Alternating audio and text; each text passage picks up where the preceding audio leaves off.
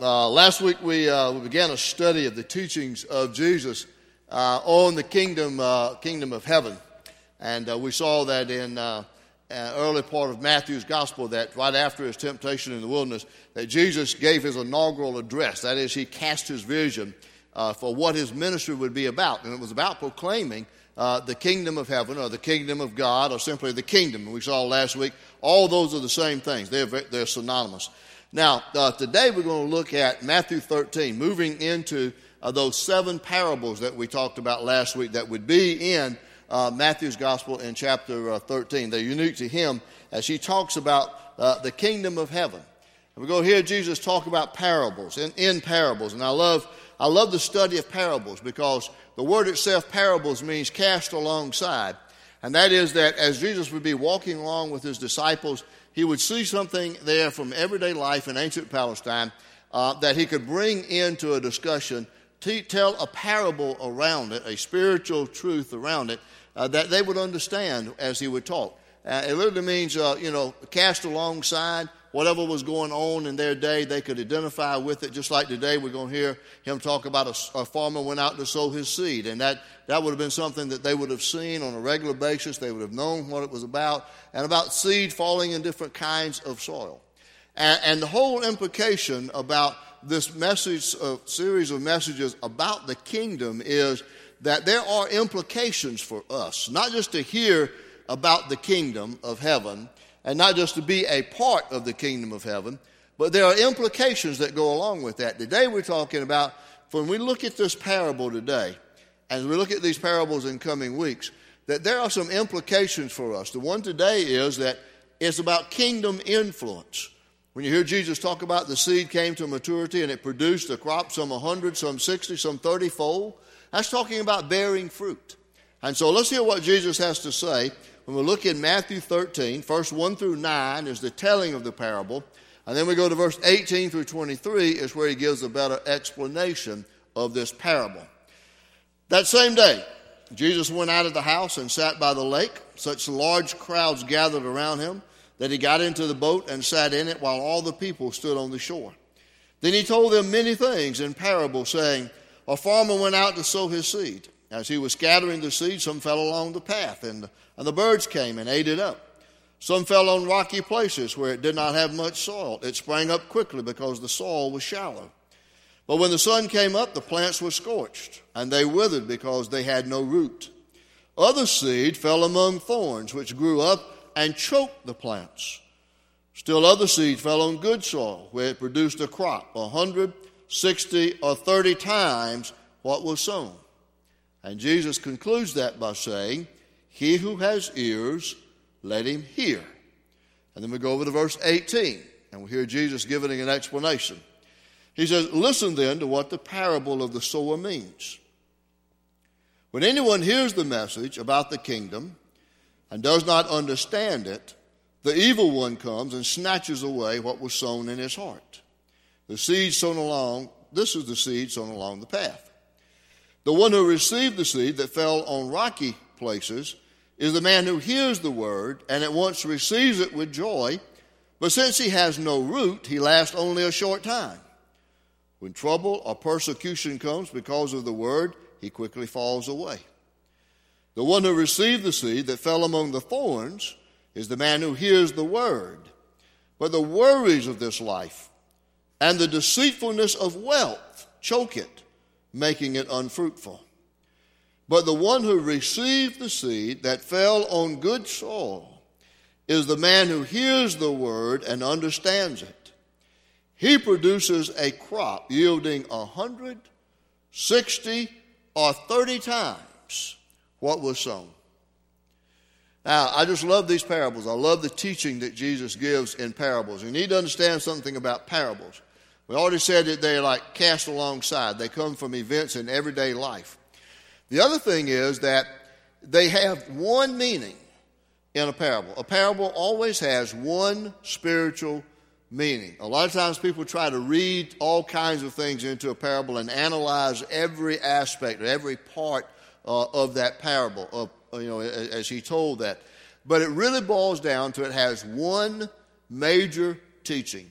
Today, what Jesus is saying is, when you're part of the kingdom, then you have the responsibility to have influence on your culture by bearing fruit.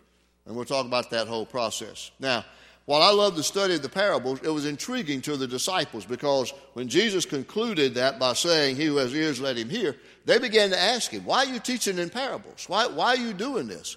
And Jesus, in essence, is saying, well, I'm teaching it for those who can really get it. I want you to understand that. It's because of the unbelief of the others or those who do not understand it, that they can't grasp spiritual things. I want you to understand that these things are coming to you. These truths are coming to you in spiritual manners. Now, here's the other thing I thought about. It's about close to 70 degrees, so it's about 50 outside today. So already it's about 50 degrees warmer than it was last Sunday, right? And we had snow and ice. And so here we are in January, and we're talking about planting seed, sowing seed. And first I thought, that's kind of ironic, isn't it? That we're thinking about that. We're planting seeds in this in such cold weather in January. But then I realized, this is the time of the year, and maybe some of you all are already doing this, that big-time gardeners, whether you're amateur or not, this is the time you're starting to plant your seed, whether you're putting it in your little cups in a greenhouse or in some other warm place in your house or in your workshop or whatever, so that those seeds will germinate and they will grow into the seedlings that later on in early spring you're going to plant into your garden with the hope that they're going to bring about and produce about some fruit, some wonderful, wonderful vegetables and fruits and those kinds of things. So that got me thinking about ordering and purchasing seed. How many of you have heard of purchasing anything from the Burpee Seed Company? You heard of Burpee Seed Company? That's probably been one that been around longer than any other seed company. We got some pictures of some catalogs. Some of them go, let's see, that one's back in 1918, I believe. A couple of other ones, you can roll those up there. We did a little research on that this week, and we found that Burpee Seed Company was started in 1876 by Washington Atlee Burpee. He died in 1915. His son David took it over. In 1980, he died, and the company was sold to George Ball Incorporated, who still owns Burpee Seed Company. When it started, what they focused on was garden seeds, farm supplies, tools, poultry, and hogs. I didn't know animals were part of that, chicken and hogs, but evidently it was.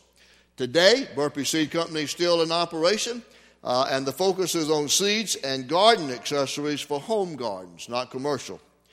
Two of the biggest sellers are, and always have been, iceberg lettuce and big boy tomatoes. Both are best sellers. Always have been and still are today. Just a little thought about seeds. Here's some other stuff. Let's throw this in for free. The largest seed that I found that was talked about, whatever in that seed categorization is, it's the seed of the Coco de Mer tree. That seed weighs 60 pounds. Can you imagine that? One seed weighing 60 pounds.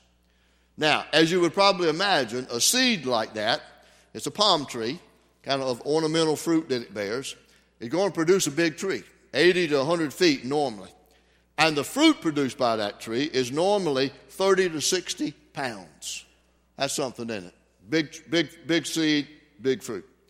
The smallest seed, this at least is the research that I found said, is that of an orchid. And the several orchid seeds can rest on a speck of dust. That's how small they are. Now think about buying seeds. When you buy a package of seed, whether it's for vegetable gardens, whether it's for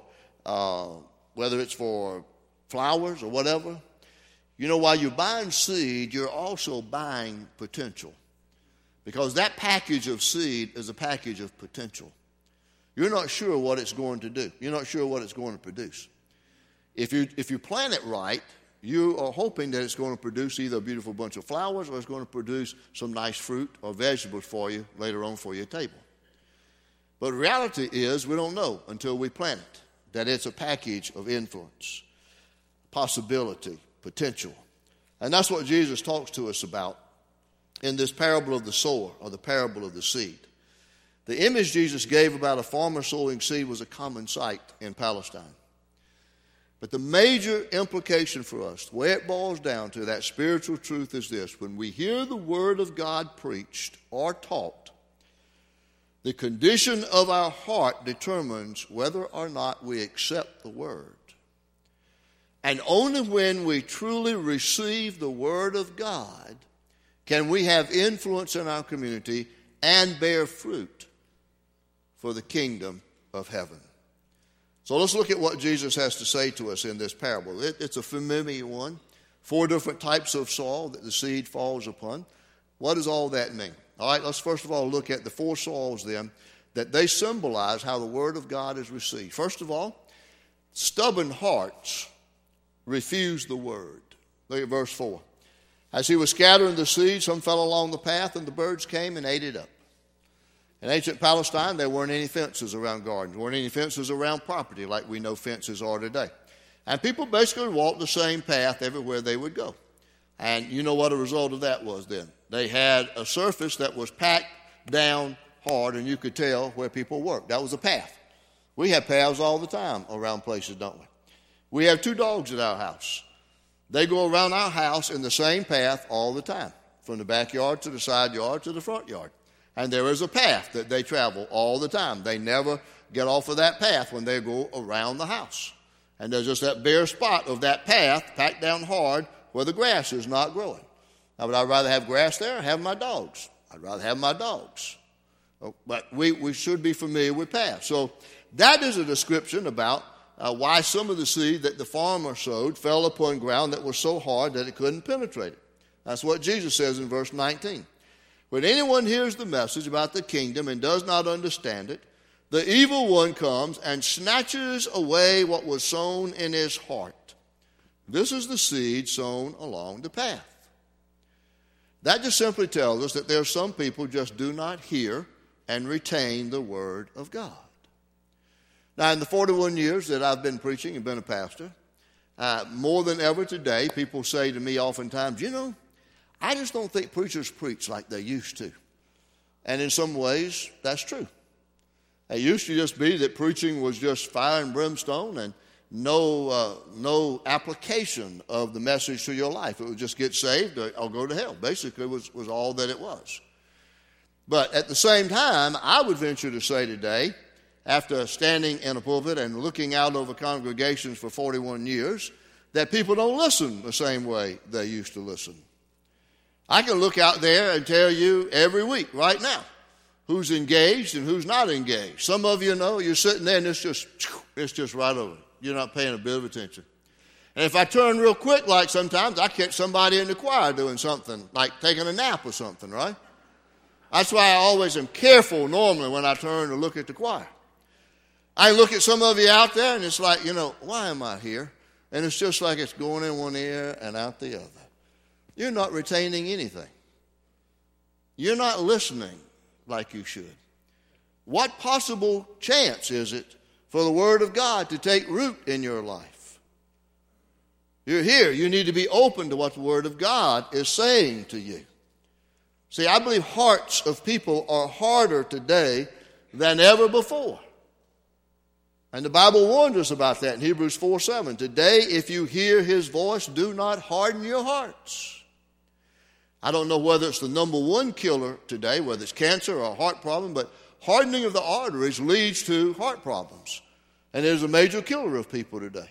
Well, the same thing is true spiritually.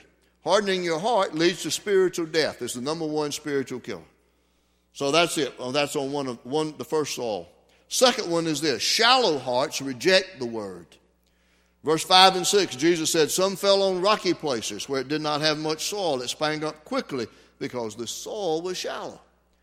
Now, in ancient Palestine, just as it is today, there's limestone, hard rock, underneath a thin layer of soil.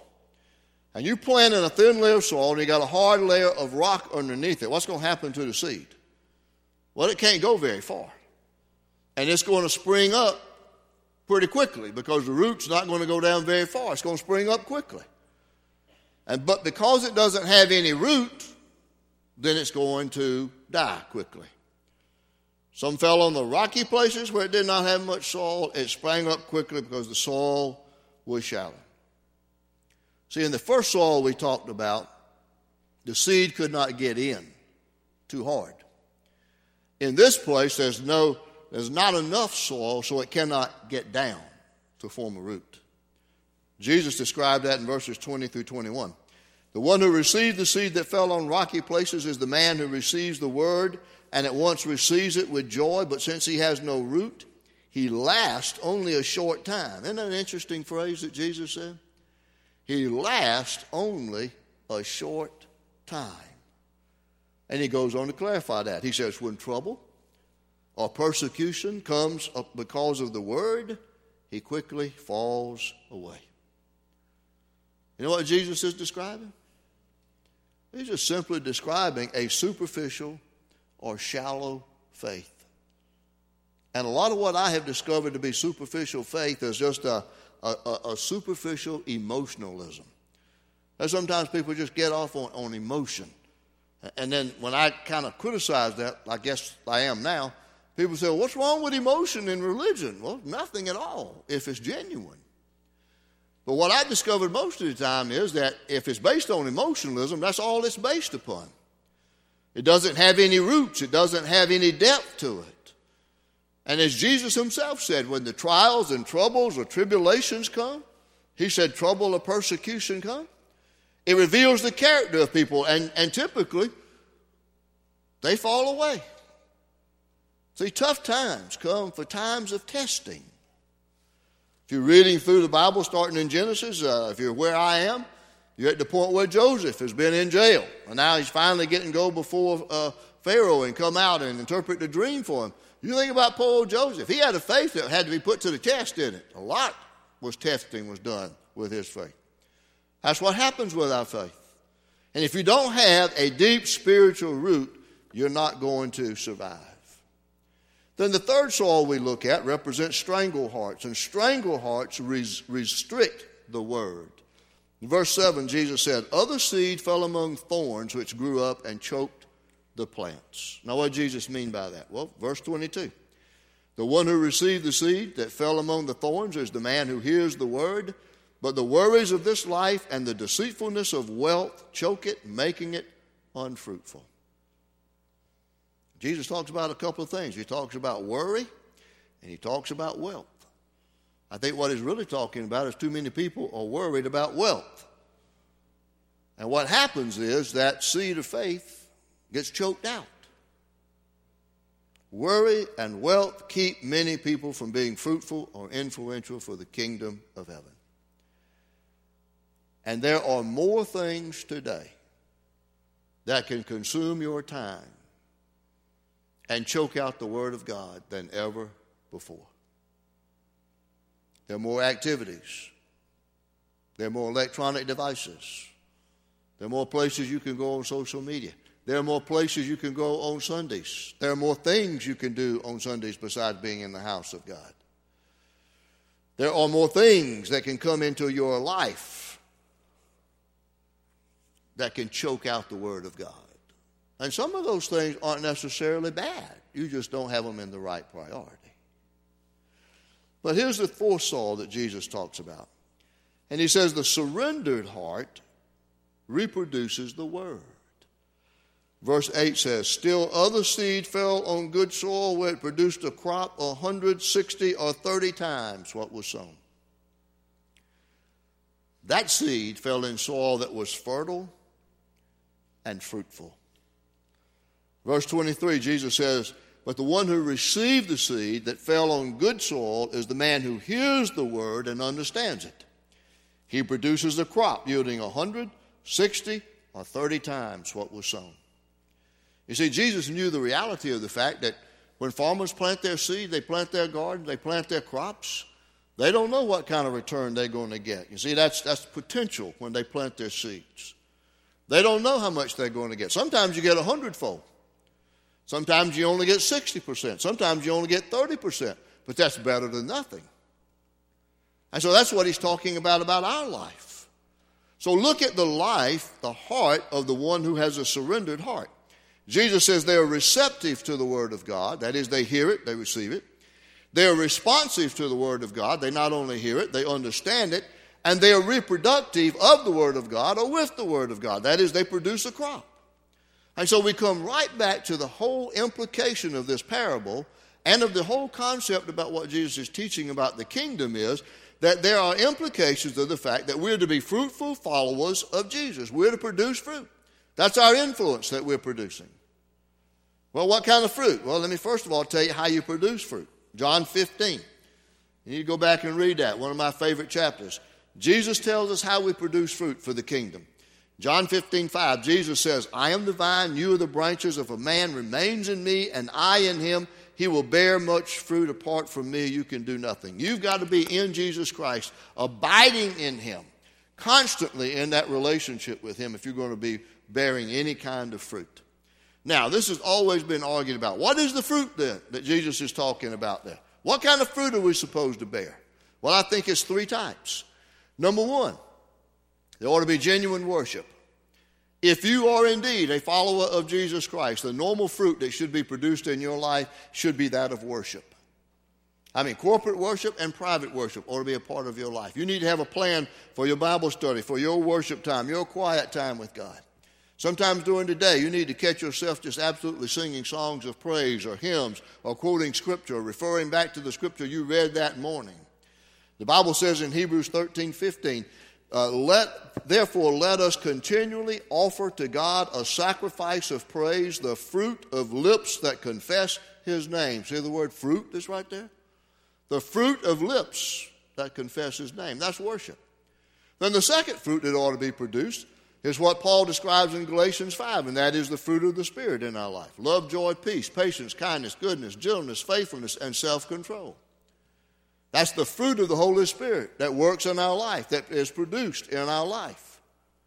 You say, well, if it's the fruit of the Holy Spirit produces it. You're absolutely right, but you got to have the right kind of soil. You got to be ready and just right for that fruit to be produced in your life.